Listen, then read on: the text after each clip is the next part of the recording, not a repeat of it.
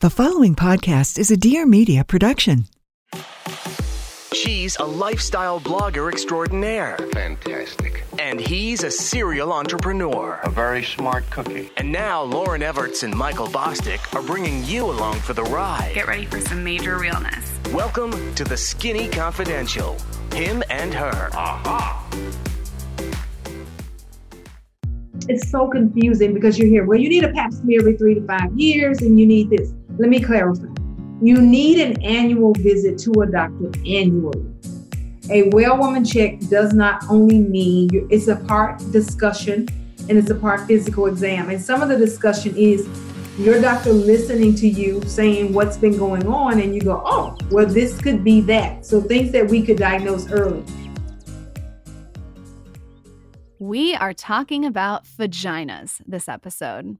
We're pretty much talking about vaginas every episode, Lauren. No, but this is heavily vagina. Like, this is a lot of More vagina. than usual. That clip was from our guest of the show today, everybody, Dr. Jackie Walters. Many of you guys may know her as a cast member of Married to Medicine. She's also a founder of 50 Shades of Pink Foundation, an OBGYN, an all-around amazing person, and now also an author and podcaster with a new show on the Dear Media Podcast Network. This was a really great conversation. We covered a lot of ground with Dr. Jackie, talking about so many things from sex to women's issues to cancer screenings, all sorts of stuff. She's a 2-time survivor and has just so much information to offer this audience. We really had a great conversation with her. I think she's so articulate, so incredibly intelligent, and could not have had a better time interviewing her. Dr. Jackie also wrote this book called The Queen V, and it's all about embracing your vagina. We talk all about labiaplasty in this episode, vagina tightening. We talk about sex after a baby.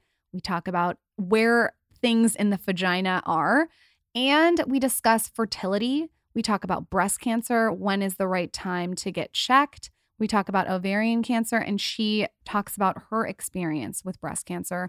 Like Michael said, she is a 2-time survivor. This episode truly goes all over the place. If you have kids in the car, I maybe wouldn't listen to this in front of them. But you do you. With that, let's welcome doctor, author, podcaster, Dr. Jackie to the Skinny Confidential, Him and Her show. This is the Skinny Confidential. Him and her. Let's just ask the question that's burning on everyone's mind. What is vaginal liberation and how does one reach it? Give us all the details of that. Oh my goodness. Liberated vagina. We all know what it feels like to be a liberated woman. And so let's imagine the vagina is a person. You know, she serves 2 purposes, procreation and recreation. So it really depends on what you're doing with your vagina. But it's just having the freedom to be a woman and be okay with the things that come along with being a woman. If you are, and the way I quoted it in my books, if you have a vaginal personality where you are a notorious VAG and you don't mind having a Mile High Club in an elevator, then you're okay with it. You don't have to be ashamed of who you are. And if you feel like you have some growing to do, be okay with saying, I don't know. And if you need a basketball team to fulfill your needs and that's who you are, then it's just being free. It's freedom. You know what the word liberated means, and it is just being okay with your sexual and feminine health.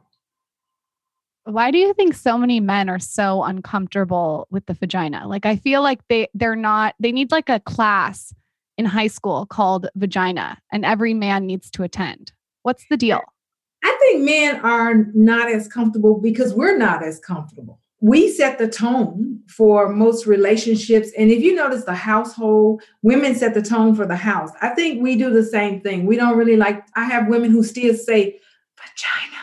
They still whisper the word vagina. So I think men are following our lead. Plus, you know, you gotta be pretty complex to understand the vagina. And we have more genetic makeup than men. Yeah, I think you're 100% right on men following the lead. It's like we're not going to take the lead when it comes to that conversation because there's a lot of ways you can misstep in that conversation. So I think it's getting everybody comfortable, but in order for men to be comfortable, the woman who actually has the vagina needs to let us know where to go and how to talk about these things. Because I remember when I first got married, I didn't know how to really break it down like, hey, I'm having my period, or hey, I'm having cramps, because I'm thinking, how's he going to feel? And I was nervous as to how he was going to feel about my vagina. And so I think with life experiences, with age, and with the Queen Bee, you'll feel liberated enough to just talk about it and say, my vagina is, or did you smell something? And be free and open and talk about it. What are 3 tips that we can do to get a really bomb-ass vagina? Like, are there any tightening tips that we can do? Are there any things we should be using to clean it, or should we not be cleaning it? Like, give us a couple of tips. Okay, first and foremost, do not put soap in your vagina. The vagina is a self-cleaning oven. It takes care of itself, and it's made up of vaginal mucus and epithelial cells, so white to clear. So you do not need to clean the vagina. It'll clean itself. Secondly, you got to remember some of who you are is genetics. So if you had a mom who had that nice, strong collagen, then you got it like that. But if you have a family history and it lacks elasticity, you may have to do some transformation where you do vaginal tightening. For the most part, we tell women not to put chemicals, but you can do Kegel sizers. They have all types of cones now. And you know how you do when you work out and you tighten up these guns? They make those things for the vagina. So you can use them, but you have to use them diligently. So those are my tips, but don't put soap in your vagina. No douching, no bath bombs, all those things. Don't do it. I have a hot tip where every single time I'm at a stoplight, I do 15 Kegels. And until I had a baby, I thought I was doing them right. And then after I had a baby, my gynecologist actually taught me with her fingers up my vagina how to actually Kegel.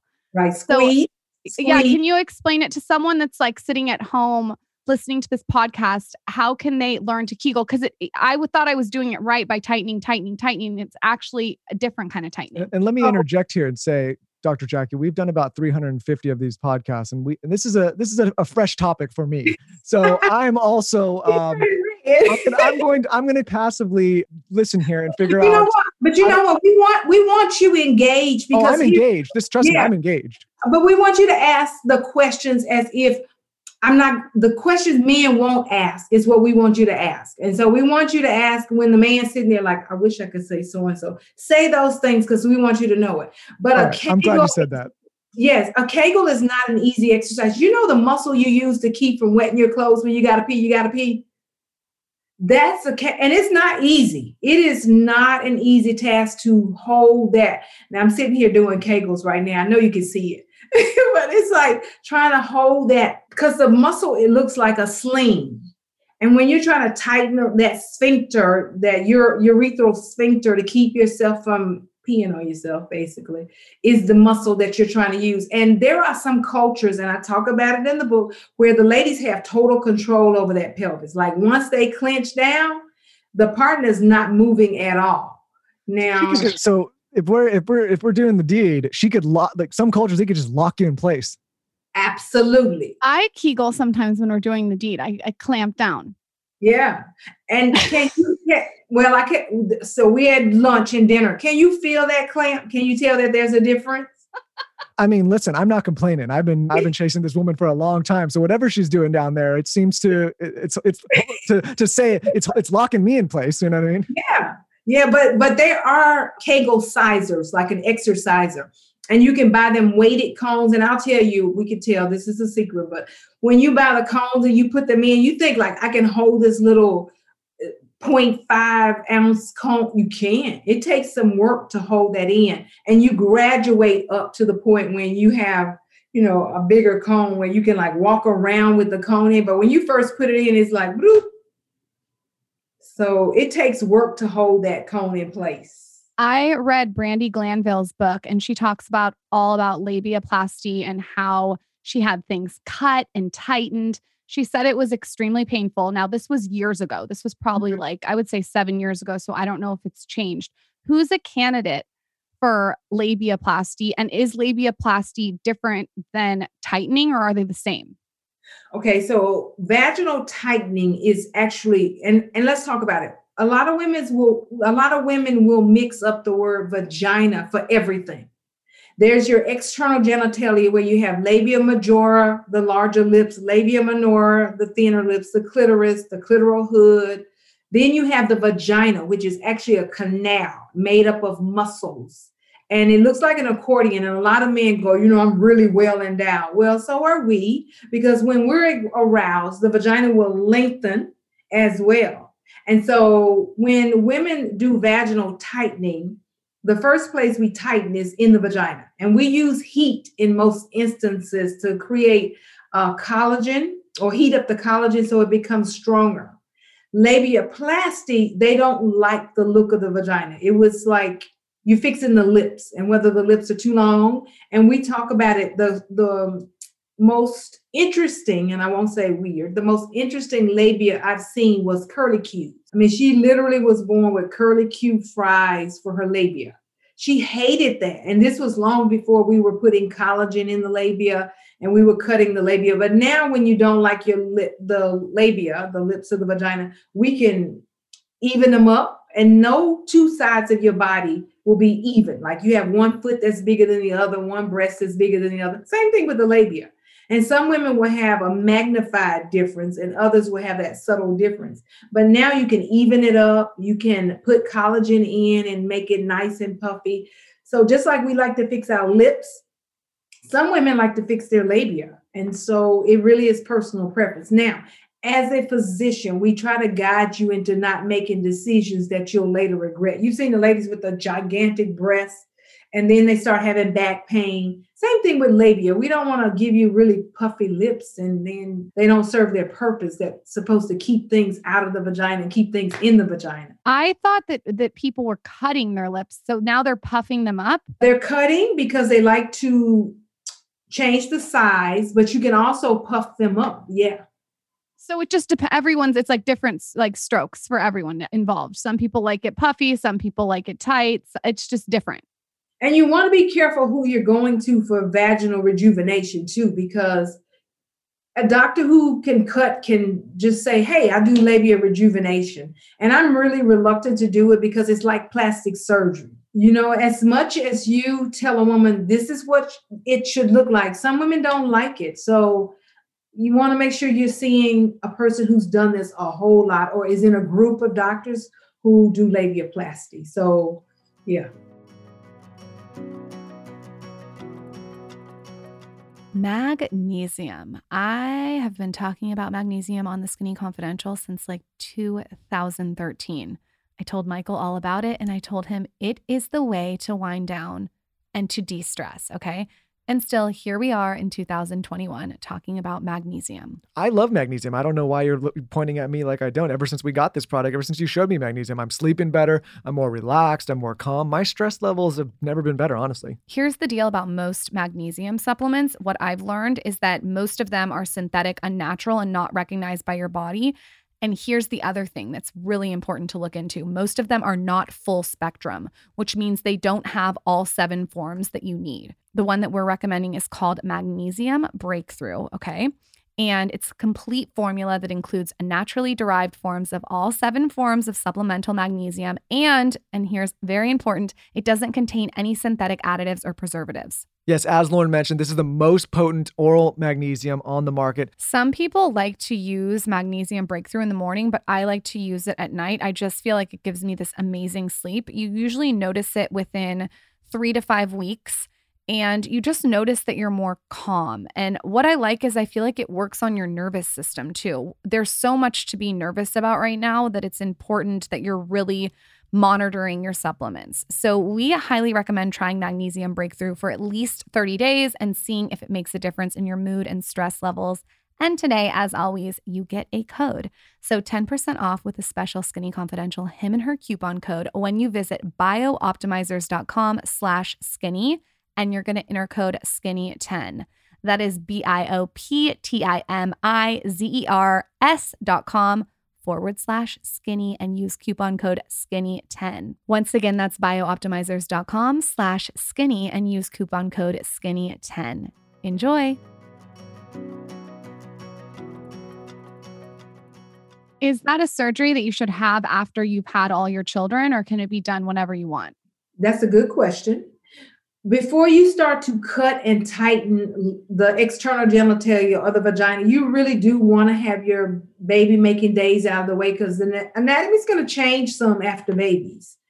So if you are now tightening and cutting and making let's think about it. If you make the vagina tighter and you're having a baby, the risk of tearing with an episiotomy is greater. So you want to wait till you've had your babies, unless you just hate your vagina. And there are some young girls who come in and they don't like the look of their vagina. And so we do refer them to doctors whose specialty is vaginal rejuvenation, and they change it. What are some things that are taboo within your line of work that you don't talk about a lot? We don't talk about anal intercourse a lot, though it happens. And today I actually had a lecture on anal pap smears, because the anal cancer is increasing, the statistics, because women are now a little bit more risque, and we're doing a little bit more that we don't talk a lot about anal intercourse. Now, I do talk about what goes on in Vegas should stay in Vegas, and you shouldn't drag it to the front. So if you are having anal intercourse, you need to stop and clean, whether it's a toy or whether it's live, before you come to the vagina. You remember the wipe from front to back? Same theory. You shouldn't go from back to front. Yeah, your penis, your butthole penis is not going in my vagina. You gotta go wash that. You know what? But the crazy thing about that, though, is some women actually love it. I have one patient who said that's the greatest orgasm she's ever had, is when she has anal intercourse. Do you think I can jump in on this? This is now I'm part of the conversation again. I think what happens in this situation, I talked to a lot of my guy friends about this, is if you are into that and you have the okay to go ahead and proceed with that, I think a lot of people don't realize that this is something that you need to think about cleanliness with, right? You can't just spring it on the moment if someone's not ready. Maybe you can, but it sounds like there is a lot of back and forth going on when maybe someone's not prepared for it and hasn't thought about being clean. And so then you're getting UTIs, you're having problems. Like it's, and I tell my guy friends, like, hey, don't just spring this on someone out of the blue and not consider this other stuff, because both people can have problems. Is that correct? And exactly. And you want to be two things. You want to make sure you're using the right type of lubricant. This is one of those places where you want a thicker silicone type lubricant as opposed to water-based or oil. And then it's a sphincter that keeps everything in and tight. So if you're tearing it or you exercise that sphincter enough, it loses some of its strength. And then you walk around with and you can't control it. We have a friend, I won't put them on blast on here because a couple people listen to this, and they had anal sex, and the woman had real big problems after, because she wasn't prepared. There wasn't the proper lubricant. She had to go to the hospital, a lot of tears, and it caused a lot of problem for a lot of time. And I think people don't consider let's say the ugly side of that if you're not ready to proceed. Lost condoms, because that's a really tight opening. And we've had a couple of women who have come in, and as an OBGYN, that's probably one of the orifices we don't really go into very much, and trying to get a lost condom out, it's interesting. I got enough problems on my hands. I don't need you to be losing a condom in my sphincter. Okay. Yeah. Put it on my calendar. I'm going to need some prep for that. Yeah. And then, another big taboo is women who are really into multiple partners. And so we are seeing that a lot now, where we have menage a trois, is that the threesomes? Yeah. And women don't really like to share. My most complex case was not knowing which one was the dad. And so remember, we got pregnant, but we had sex with the same two people at the same time, is figuring out who's the daddy. That sounds like a big problem. What did you end up doing? You had just paternity test each one? Yeah, just paternity testing. I would love, like I said earlier, we have a big millennial woman-based audience. I would love to talk about breast cancer and when we should be getting screenings. I hear all different kinds of stuff. I talk to a lot of different doctors and practitioners, and it seems like everyone has a different answer to this, but I would love to hear what your take is on it. Yeah. And we know you're a survivor, and both of our lives have been touched by cancer. And, I think everybody either knows somebody or has a family member. So I think this is really important to discuss. And personally, and maybe I'm doing the wrong thing, but I'm constantly pushing my wife saying like, hey, I know you're younger, but like maybe go get checked, because you just hear these stories of people getting this younger and younger and younger. And we've been told maybe don't get checked until you're in your 40s. But from your experience, is that changing? Should people start getting checked earlier, or how would you go about it? So it depends on your family history. Obviously, if you had a mom who had breast cancer at 30, we would recommend maybe 2 to 5 years before your mom's diagnosis that we start to screen you. We now do a lot of genetic testing for BRCA1, BRCA2, but there are definitely other genes that will predispose you to breast, colon, and ovary. So if you've got a family history, you want to be mindful of that. It's a part of your routine exam, is to ask if you had a mom or grandmother or sister who had breast cancer. Any cancer? Or is it just? We stick with the female cancers, mostly breast, colon, ovary. But we do ask about other cancers that could be on that same genetic line that would predispose you. But we ask, so if you got that family history, your mother, your sister, your dad, your brother, then you could have some genetic predisposition to having it. So we test earlier.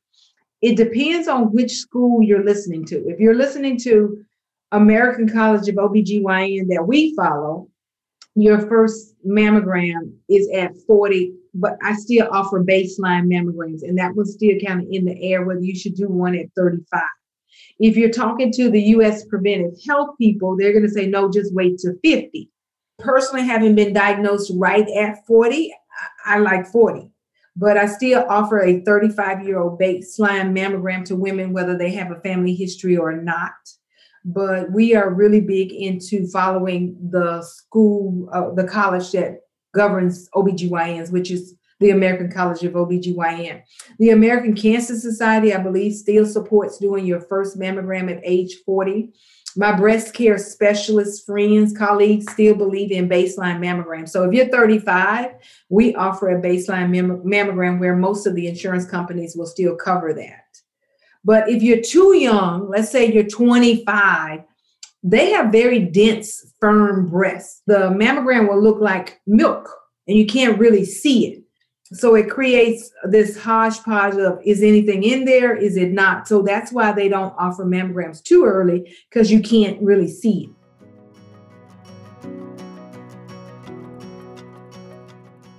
Here I am again talking about Beta Brand's dress pant yoga pants. Why am I so passionate about this? Because we are doing so much Zoom and Skype and we're on the computer and we want something that looks professional, okay, but is also comfortable. And these are as comfortable as your PJs, but they also lift your ass, okay? It's kind of like a secret, you know what I mean?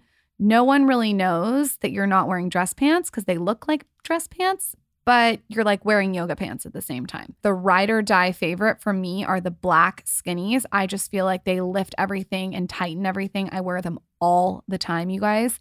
Highly would recommend, but they also have tons of different colors and styles. So if you're more into boot cut or straight leg or cropped or 8-pocket, they sort of have it all, and they have all the colors. I might branch out and try a different color. I'll keep you updated. My favorite thing about their dress pant yoga pant is that they have this wrinkle resistant knit and they don't really wrinkle, which is so amazing. I sometimes wear the same pants like 5 days in a row. I don't know about you. And this is very, very important to me for it not to wrinkle. These are the pants that you want to wear all the time. They don't dig into your skin. In fact, I was at the foot spa the other day laying on the recliner chair, and I was working on my computer, getting the best foot rub ever, and I was wearing these pants, and they were so comfortable. It honestly made me feel like I was wearing pajamas. Right now, All Skinny Confidential, him and her listeners get 25% off your first order when you go to betabrand.com/skinny. Guys, that's 25% off your first order for a limited time at betabrand.com/skinny. Find out why women are buying 5 different pairs of these pants. You're going to go to betabrand.com/skinny for 25% off. Definitely check out the skinny style in the black. You won't regret it. As an OBGYN, when you got diagnosed with breast cancer, what was that like? Were there steps that you took immediately after your diagnosis? Was it less scary because you're an OBGYN?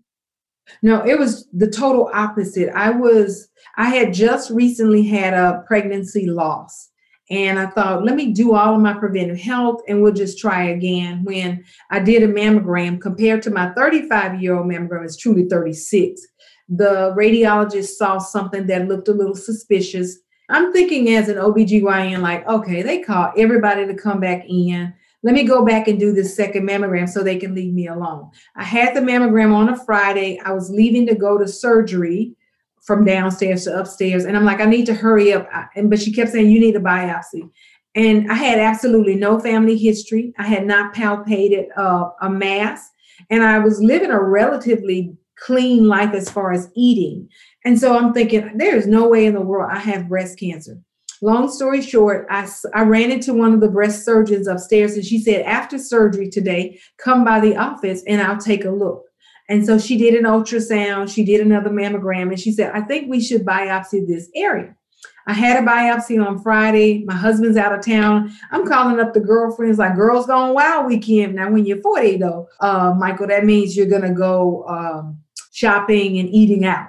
And so we did that on Monday. I called pathology myself. I didn't wait on them to call me. Perks of being a doctor. And they kept saying, we'll call you back. We'll call you back. And I finally got a doctor on the phone who told me I had infiltrating lobular carcinoma. And to answer your question, I'm thinking, now I know what the word carcinoma means, but at this moment, I stopped being a doctor and I became a patient. So I'm like, that's cancer. And so he clarified that it was cancer and he would have the breast surgeon call me. And there we were with that journey from, a lumpectomy, a second lumpectomy, chemo, radiation, mammograms, MRIs every 6 months to being diagnosed again 4 years later when you think, okay, I'm almost at this remission point in 5 years to now here we are in double mastectomy. It was hard being on that side of the knife. And that's what I said. One day I'm going to write a book on being on both sides of the knife, in that I was a doctor. I knew too much lymphovascular spaces, the stages, my lymph nodes. I just had so much in my head as a doctor that had me going crazy as a patient thinking, okay, what if it's this? And what if it's that? And what are we going to do with this? And I'm starting to look up chemos and this and creating my own plan. So it was a crazy time for me as a doctor and a patient. As a doctor and a patient now, I imagine you've developed tools, at least some mental tools to, obviously help you get through this hardship. And if, as you're consulting patients now, maybe that you see that are maybe in your similar circumstances or same, like, are there things you tell them or ways that you coach them in order to get through something like this? To begin with, at first, I was really struggling. I was almost a little out of my mind because every time somebody would say, my mom had breast cancer, I wanted to know the story because I really was thinking about myself, like, what happened to her? Or they would say, my friend got diagnosed again. Well, what stage was she? And I kept trying to project that stuff onto myself. So I had to come out of my own head. But now what I do with women is when I have to make that phone call, I say, hey, this is Dr. Walters. And now I'm Dr. Jackie to everybody. And I said, I have some news. It's not the news we were expecting. So I'm not going to say it's good news, but I got a plan. And so this is how the journey goes. So I take them through, you've been diagnosed with this. These are the options, but I do allow your breast surgeons and your oncology to finalize this. There are a lot of techniques out there now that they can do that's different than when I went through. So I give them a sense of peace and calmness because I'm like, oh, I did that before. Yeah, girl, you're going to feel really sick. I made jokes about not being able to smell foods when I was doing chemo. So I use my own life as a teaching tool so that they don't feel so afraid. It probably gives you more empathy for the patient.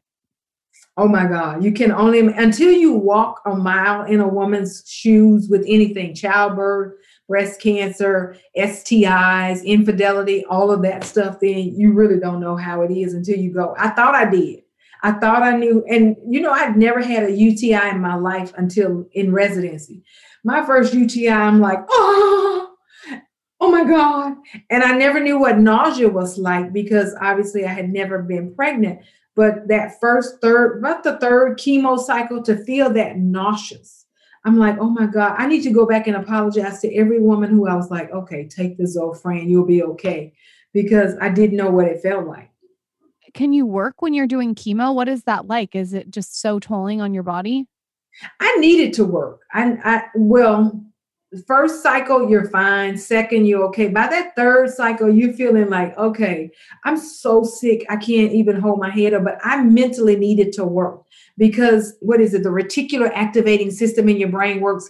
If you buy a yellow car, 10,000 yellow cars. And so when you're diagnosed with breast cancer, every commercial that comes on is about breast cancer, or every Lifetime movie network story that came on was about somebody dying from cancer. I needed to get out of the house. And so I would go to work and work, whether it was all day or partial days, but working was my refuge. And going to work, talking to other women and getting through that was better than staying at home for me. For family members or friends, if someone's going through this, like, did you have anyone in your life that was just a tremendous support system that did it the right way and supported you in the right way? For maybe people are having family members affected and they're thinking like, how do I support this family member? Because it sounds like you want to baby the person a little bit, but it sounded like to you wanted to get out there and get moving. So what would you suggest for people that are helping to take care of friends, family?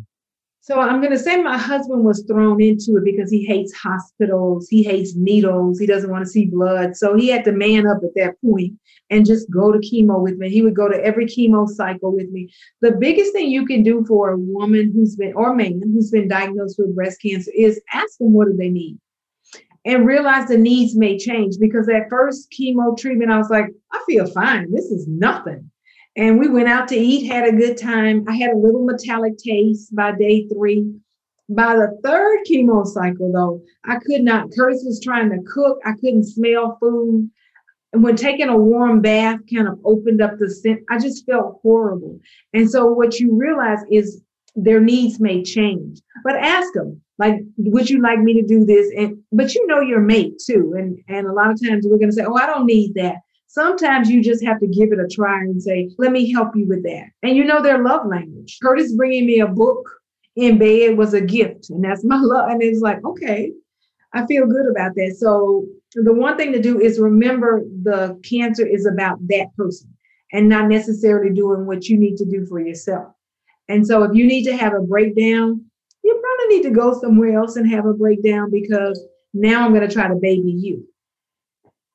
I have a stupid question. No question, stupid. Okay, so a double mastectomy. Mm-hmm. Is that how you pronounce it? Double mastectomy. If you are diagnosed with breast cancer and you get a double mastectomy, which to me, someone who's not in medical school, means you cut the breast off or the breast tissue. Right.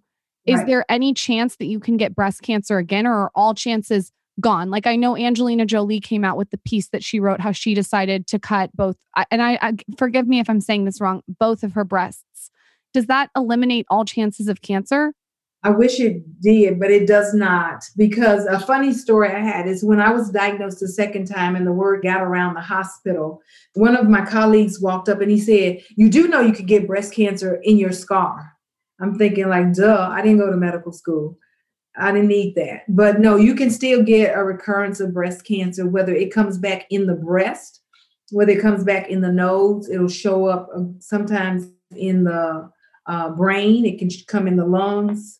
And it typically is in bones first, then lung, then brain. So you can get a recurrence of cancer. And I see that a lot. I have a breast cancer foundation, 50 Shades of Pink, and we're the Vanity Foundation. We want to give you lipstick, makeup, wigs, make you look good so you feel good.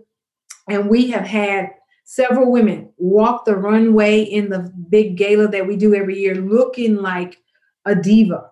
And then in the next year, she's been diagnosed with metastatic breast cancer. So that it does not, and that's another thing I had to go through. Every time I would hear somebody say the cancer has come back, I would have to work with my head not to think, because I really think your thoughts create words and words create action. So I would have to work with my thinking and talk to myself like I will live and not die. What do you think, and you might not know, but what do you think the reason so many people are getting breast cancer now is? Well, we do rule out genetics, but that's not, 25% of breast cancers will have to do with a genetic predisposition. We think that it may have to do with some of the foods that we're eating and how they're, the fertilizers, the phytoestrogens that they have in a lot of the cleansers, but we really don't know. And then if you talk about racial disparity and disproportion is African-American women. The last statistics I saw, I've been quoting, we're 42% more likely to die as a Black woman. The last time I read it, it was up to 70% more likely to die as a Black woman than as a white woman. And it's like, I can't explain it. They haven't been able to figure out like what it is in the genetic makeup of men and women that's causing this, or No, I mean, there's research all over the place, but nobody's really come up with an answer as to one, why are you getting it? And we're seeing it now in younger women because the technology is so great and girls are going to the doctor, but we don't have an answer. The books will say, well, you're not going to the doctor, you don't have access to care. I don't know if I agree with that, because a lot of Black women I see come into the doctor and they still get a recurrence of a really bad breast cancer.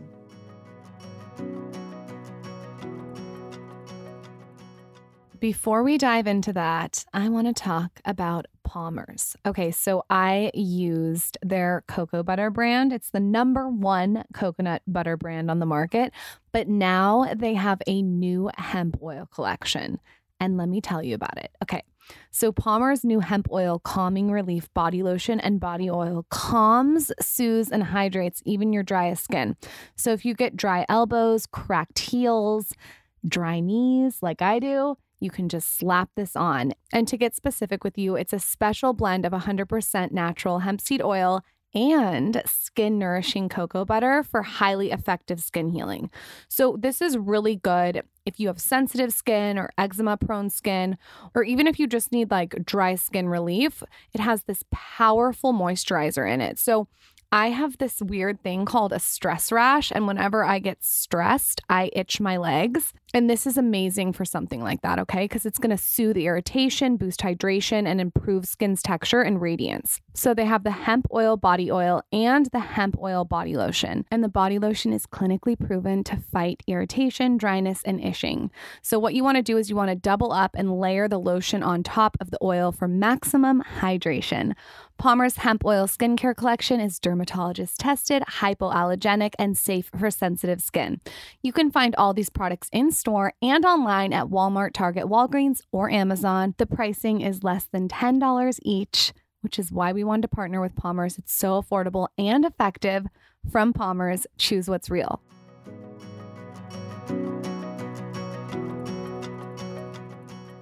I was going to ask you when you were talking if it had to do something with life expectancy, since as humans we're living a little longer, but you said that younger women are getting it, so maybe that rules it out too. So I don't know. It's scary. It's unfortunate, but it sounds like at least some of the medical advances are a little bit more equipped than they were to start dealing with this if you catch it.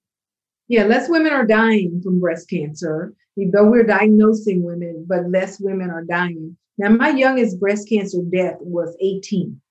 And she just had a horrible family history. Mom had it, grandmother had it, aunts had it, and she never paid attention. Well, she knew it was there, but as an 18-year-old, she didn't process that I should go to the doctor. And so by the time she came in, she had metastatic breast cancer as well. Well, that's my fear. And especially with this last year we've had with people getting access to their doctors, has been obviously, I think very few people have touched on how this is affecting cancer patients and just general checkups, is we haven't been able to get into the doctor. But what I worry about all the time, and maybe I'm a little bit of a hypochondriac now, is I really think it's important to go in, get that yearly physical and check in with your doctors regularly. And I think so many people just don't do that. And by the time they catch something, and I've had friends and family members where they catch it and it's too late. And so when you're talking to people about the frequency of getting in to visit someone like yourself, like what do you suggest? Is that a yearly thing? Is that every 6 months? Like how often do you want people to be seeing you? And we want to clarify that with our young women too, because it's like you said earlier, it's so confusing because you're here. Well, you need a pap smear every 3 to 5 years and you need this. Let me clarify. You need an annual visit to a doctor annually.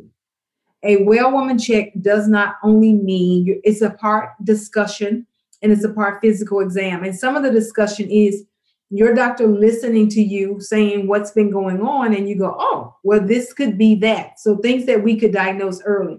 Plus that whole check the ovaries. There's no test to screen for ovarian cancer or early lesions that could potentially lead to ovarian cancer. So part of going to the doctor is me putting my hands on you. And you know the exam part where we put our hands in the vagina, we feel the shape and size of the uterus and the ovaries. So you should see somebody annually. And you're right. Because of the pandemic, everybody delayed their well woman or well check exams. And so we're telling everybody, hit the reset button. If you haven't gone, don't delay it. Don't wait until you go back to your doctor. Ask for age appropriate testing. For example, if you're 30, and I've been talking a lot about cervical cancer because it was January, which was Cervical Health Awareness Month, is if you're over 30, make sure you say, hey, am I getting my PAP and my HPV? The best thing you can do as a patient, as a woman, is be your own best advocate. No question is stupid. Ask. Part of the exam to me is just talking to, how have you been this year? Has anything changed? Any new partners? Are you just start talking to your doctor? And I always tell patients, talk to me like your good girlfriend. Tell me everything you would tell your good girlfriend. Who you did it with, how many you did it with, how you did it, what you didn't do, because good people make bad decisions. And I say to women all the time, okay, you went out, you were drinking too much and it happened. Then come get a check. Don't ever be embarrassed to come and do a check to make sure you're okay, because it's better we catch it earlier than later. Dr. Jackie, after I had a baby, I went and got my hormones tested and I was low on progesterone and testosterone. Do you recommend synthetic hormones for girls in their 30s, or would you say there's another way to sort of fix that? Now, postpartum, your hormones are all over the place. And so checking them doesn't tell me a lot, except I need to give you time to get back to your normal. You're not sleeping at night. You have a baby who's crying for you. You have a husband you really want to make happy. So hormones are all over the place. So we don't typically give postpartum women a bunch of hormones unless I checked and it said, oh, you have no testosterone. I love bioidentical pellets. You don't have to think about it. You don't have to get it done every day, every week. You don't have to worry about the patch itching. The injections, if you did testosterone injections, it's hard to taper that for a woman. So you come in with a deep voice and you're growing a mustache. But with bioidentical pellets, we can actually give you small enough doses where you get slow release and it can last up to 6 months. So I don't give a lot of hormones to young women, because obviously we want to find out what's causing the hormonal imbalance first. But that postpartum phase is a hard time. It's so hard. My husband said in the third month, he looks at me and he goes, "What's wrong with you?" That's not the right question. I'm never going to live that down. I'm never going to live that down. Yeah, that's not wrong with me.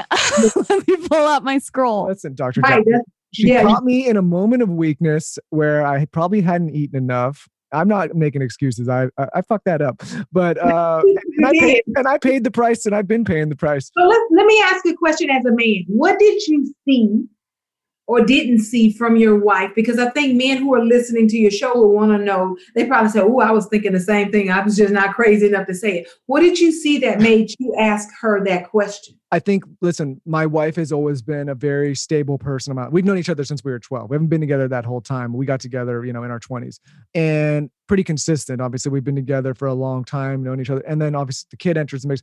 And I just saw like a different, listen, I don't say bad. It was a different side of her personality. She had a lot of postpartum depression, anxiety that she's talked about on the show. And it was like my partner was off, and I felt like I didn't have the tools to help her. And every time I tried, I got met with a brick wall or said the wrong thing. And it's because this person I had been interacting with for 20 plus years, all of a sudden was a different person. And I had to adjust and realize, okay, there's things going on, the new baby, like this is our first child. And so I put my foot in my mouth like a bunch of times. And it was a lack of understanding what was going on with someone who has a new child. And since then we've had so many conversations with people like yourself, and I've learned more, but I'll chalk it up to just ignorance and impatience and honestly just fucking up. So hypoglycemia. I think for a lot of men that were listening, if I was to do this over again, I would be much more patient and understanding that there's a lot of changes that occur with a woman after she gives birth, and I would have handled it differently. But at the time I was like, what the hell's going on? Right. But a lot of women don't even feel good about the way they look. You've loaned your body for 40 weeks to this little person who comes out and could tear up things and disrupt your normal anatomy. So you're not even feeling good about how you look. The biggest factor, I think, and I've never had a baby, is the lack of sleep. You don't realize how much a woman is thrown off by the fact that she's not sleeping at night. And even though as the man, he's getting up with the baby, as a woman, I think you're still listening out because we think he's going to break the kid or, do something to the baby. And so women are tired. They're exhausted. They have to breastfeed if they're breastfeeding. The anatomy is disrupted. They don't feel good. I spent 40 weeks looking like this and I want it back in 6 weeks. And then I'm thinking about you, like I really want to have sex, but I'm tired. I don't feel good. So for a woman, there are so many emotions going on that she's not the same person. She's a mom now. And you're right. But here's the part I have to say to the men.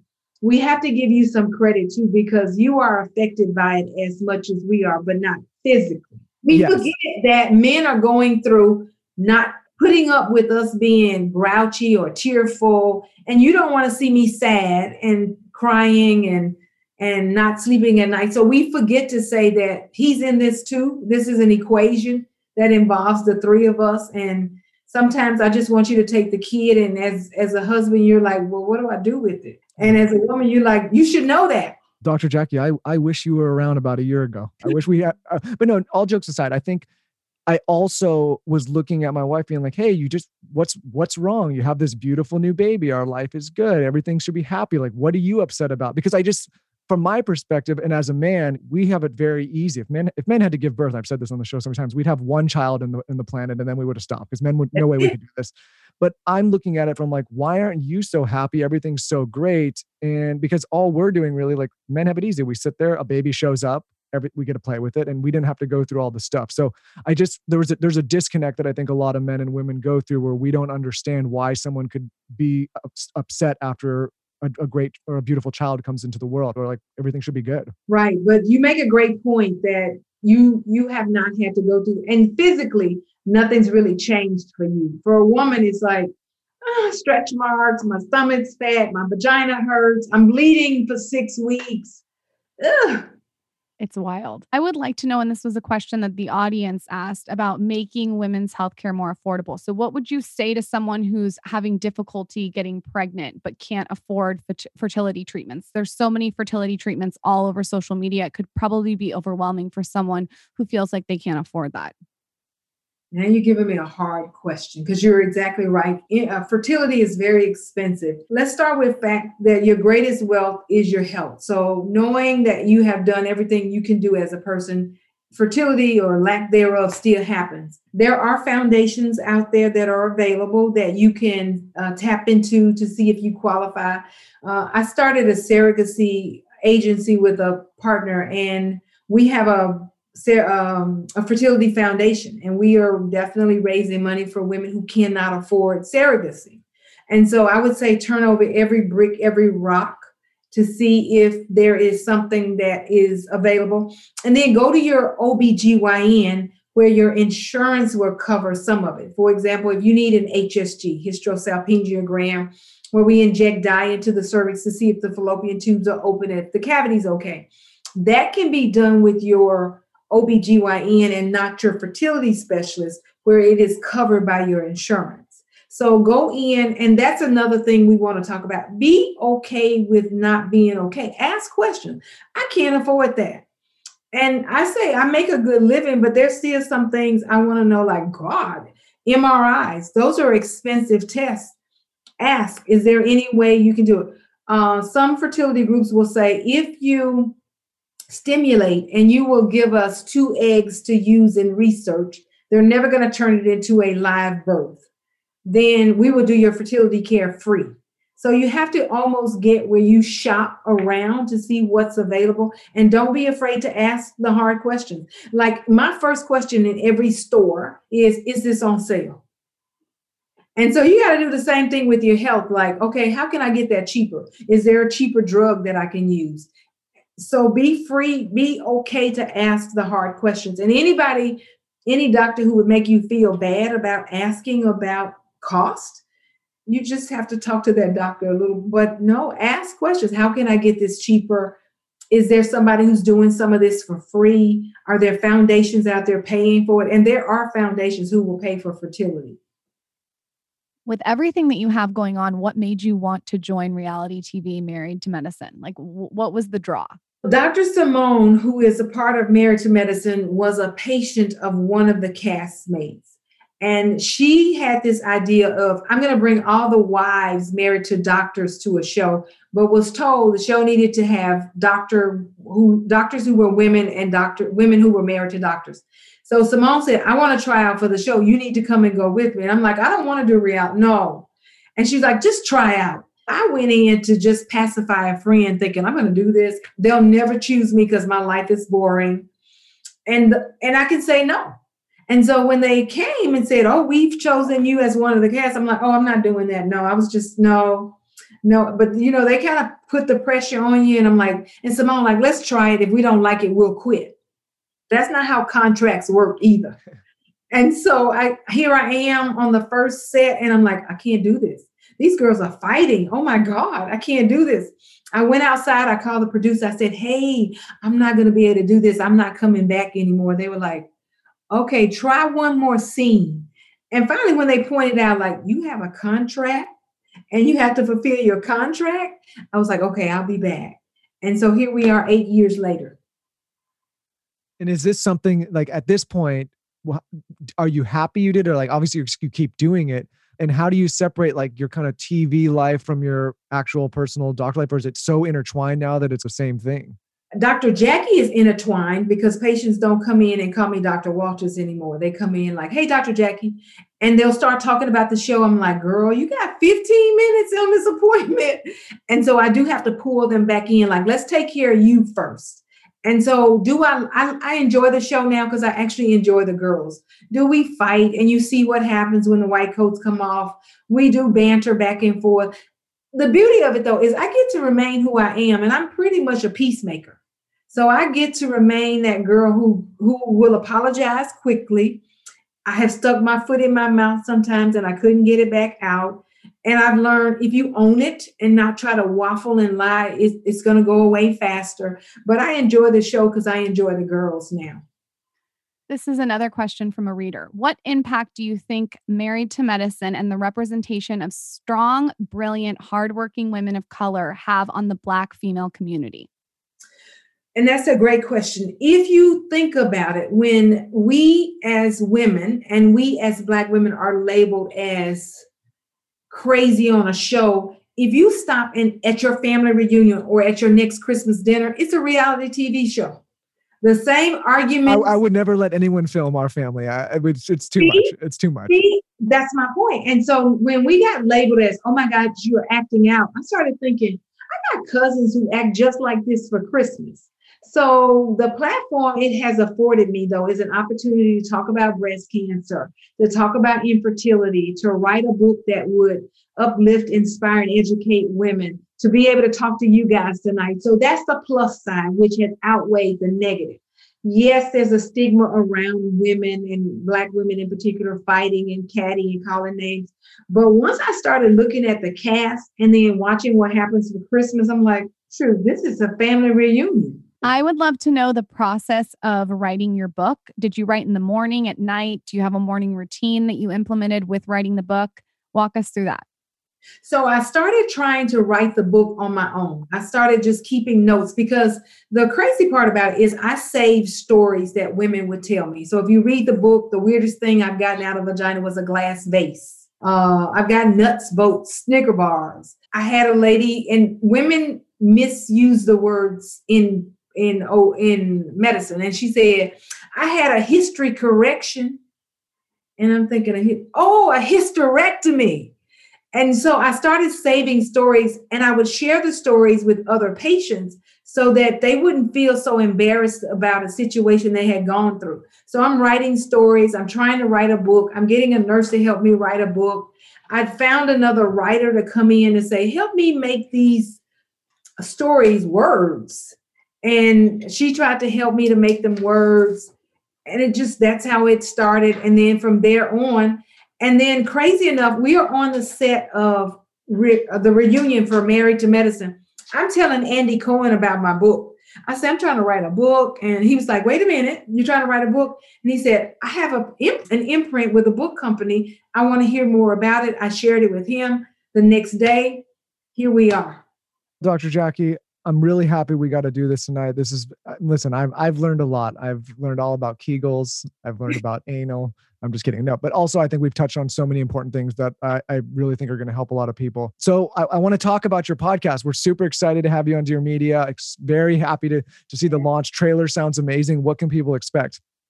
And so Dear Media is from the Queen Bee. And as I was saying, I wrote the book so that I can uplift women, I can encourage them, and I can educate them and let them know that their bodies are royalty, hence Queen Bee. And once you learn the royalty around being a woman, you learn to protect your body. You learn to not be embarrassed because your vagina is not making history. Somebody's done it before. And so on the podcast, that's what we're going to do. We're going to talk to people. And the very first podcast is, if you go back a few years on Married to Medicine, we were about to start filming and my husband was caught up in a big infidelity situation. And I'm like, huh? I was that girl who didn't have any of the feelings like it's happening. And so he's the first guy to sit in the seat because I think women talk a lot about the infidelity journey, but men never talk about it. When did you realize I wasn't enough? What made you feel like you needed more? What happened the moment you found out I knew about it? So my first podcast will be to talk to men around infidelity. I think that's a really courageous thing to do, especially on such a public platform, because so many people go through that and suffer with those issues, but they don't talk about it. And I think removing some of those stigmas and figuring out and discussing hey, we're all humans. We have moments of weakness, and what causes those moments and how do you get through them is really important. So listen, so excited to have you as part of the network, excited for the show. Where can everybody find you? Where can they find the podcast? So I'm on Instagram, The Real Dr. Jackie, and on Facebook and Twitter, I am Dr. Jackie Walters. And the Queen Bee, or Dr. Jackie's Point of View, can be found on any place you find a podcast: Apple, Spotify. What's the other one? We'll link them out. All of them. All the major podcast listening platforms. I know. Podcast, it sounds like it just sounds like you bring so much expertise, but also you're very down to earth and you tell us stories about yourself, which I think is such a smart mixture. Congratulations on launching your podcast. Thank you so much for coming on. Honestly, that conversation went everywhere and it was amazing. Good. Thank you. So you guys be safe. And when you have the next baby, the one thing I'm going to advise you, and then I'm getting off here, buy her a push gift. And that gift is, that gift is a diamond, rubies, pearls, not something for the house, not a car for the family, but a push gift to say the half of the body that you loan to my half of the genes, you give her a gift. Roger, 10-4. Dr. Jackie, I might have to call you anytime I start to get in some hot water here. I might be like, hold on, let's put this conversation on pause. I got to put speed dial Dr. Jackie, make sure I'm not going to get into some shit. And I'm going to come get my labia cut off after my third kid. Okay, I got you. You're there. Thank you, Dr. Jackie. All right, be safe. Bye-bye. Thank you so much. You're amazing. Wait, before you go, do you want to win a copy of The Queen V? That is Dr. Jackie's new book. It is so juicy. I feel like everyone wants to win a copy of this. All you have to do is tell me on my latest Instagram @TheSkinnyConfidential your favorite part of this episode.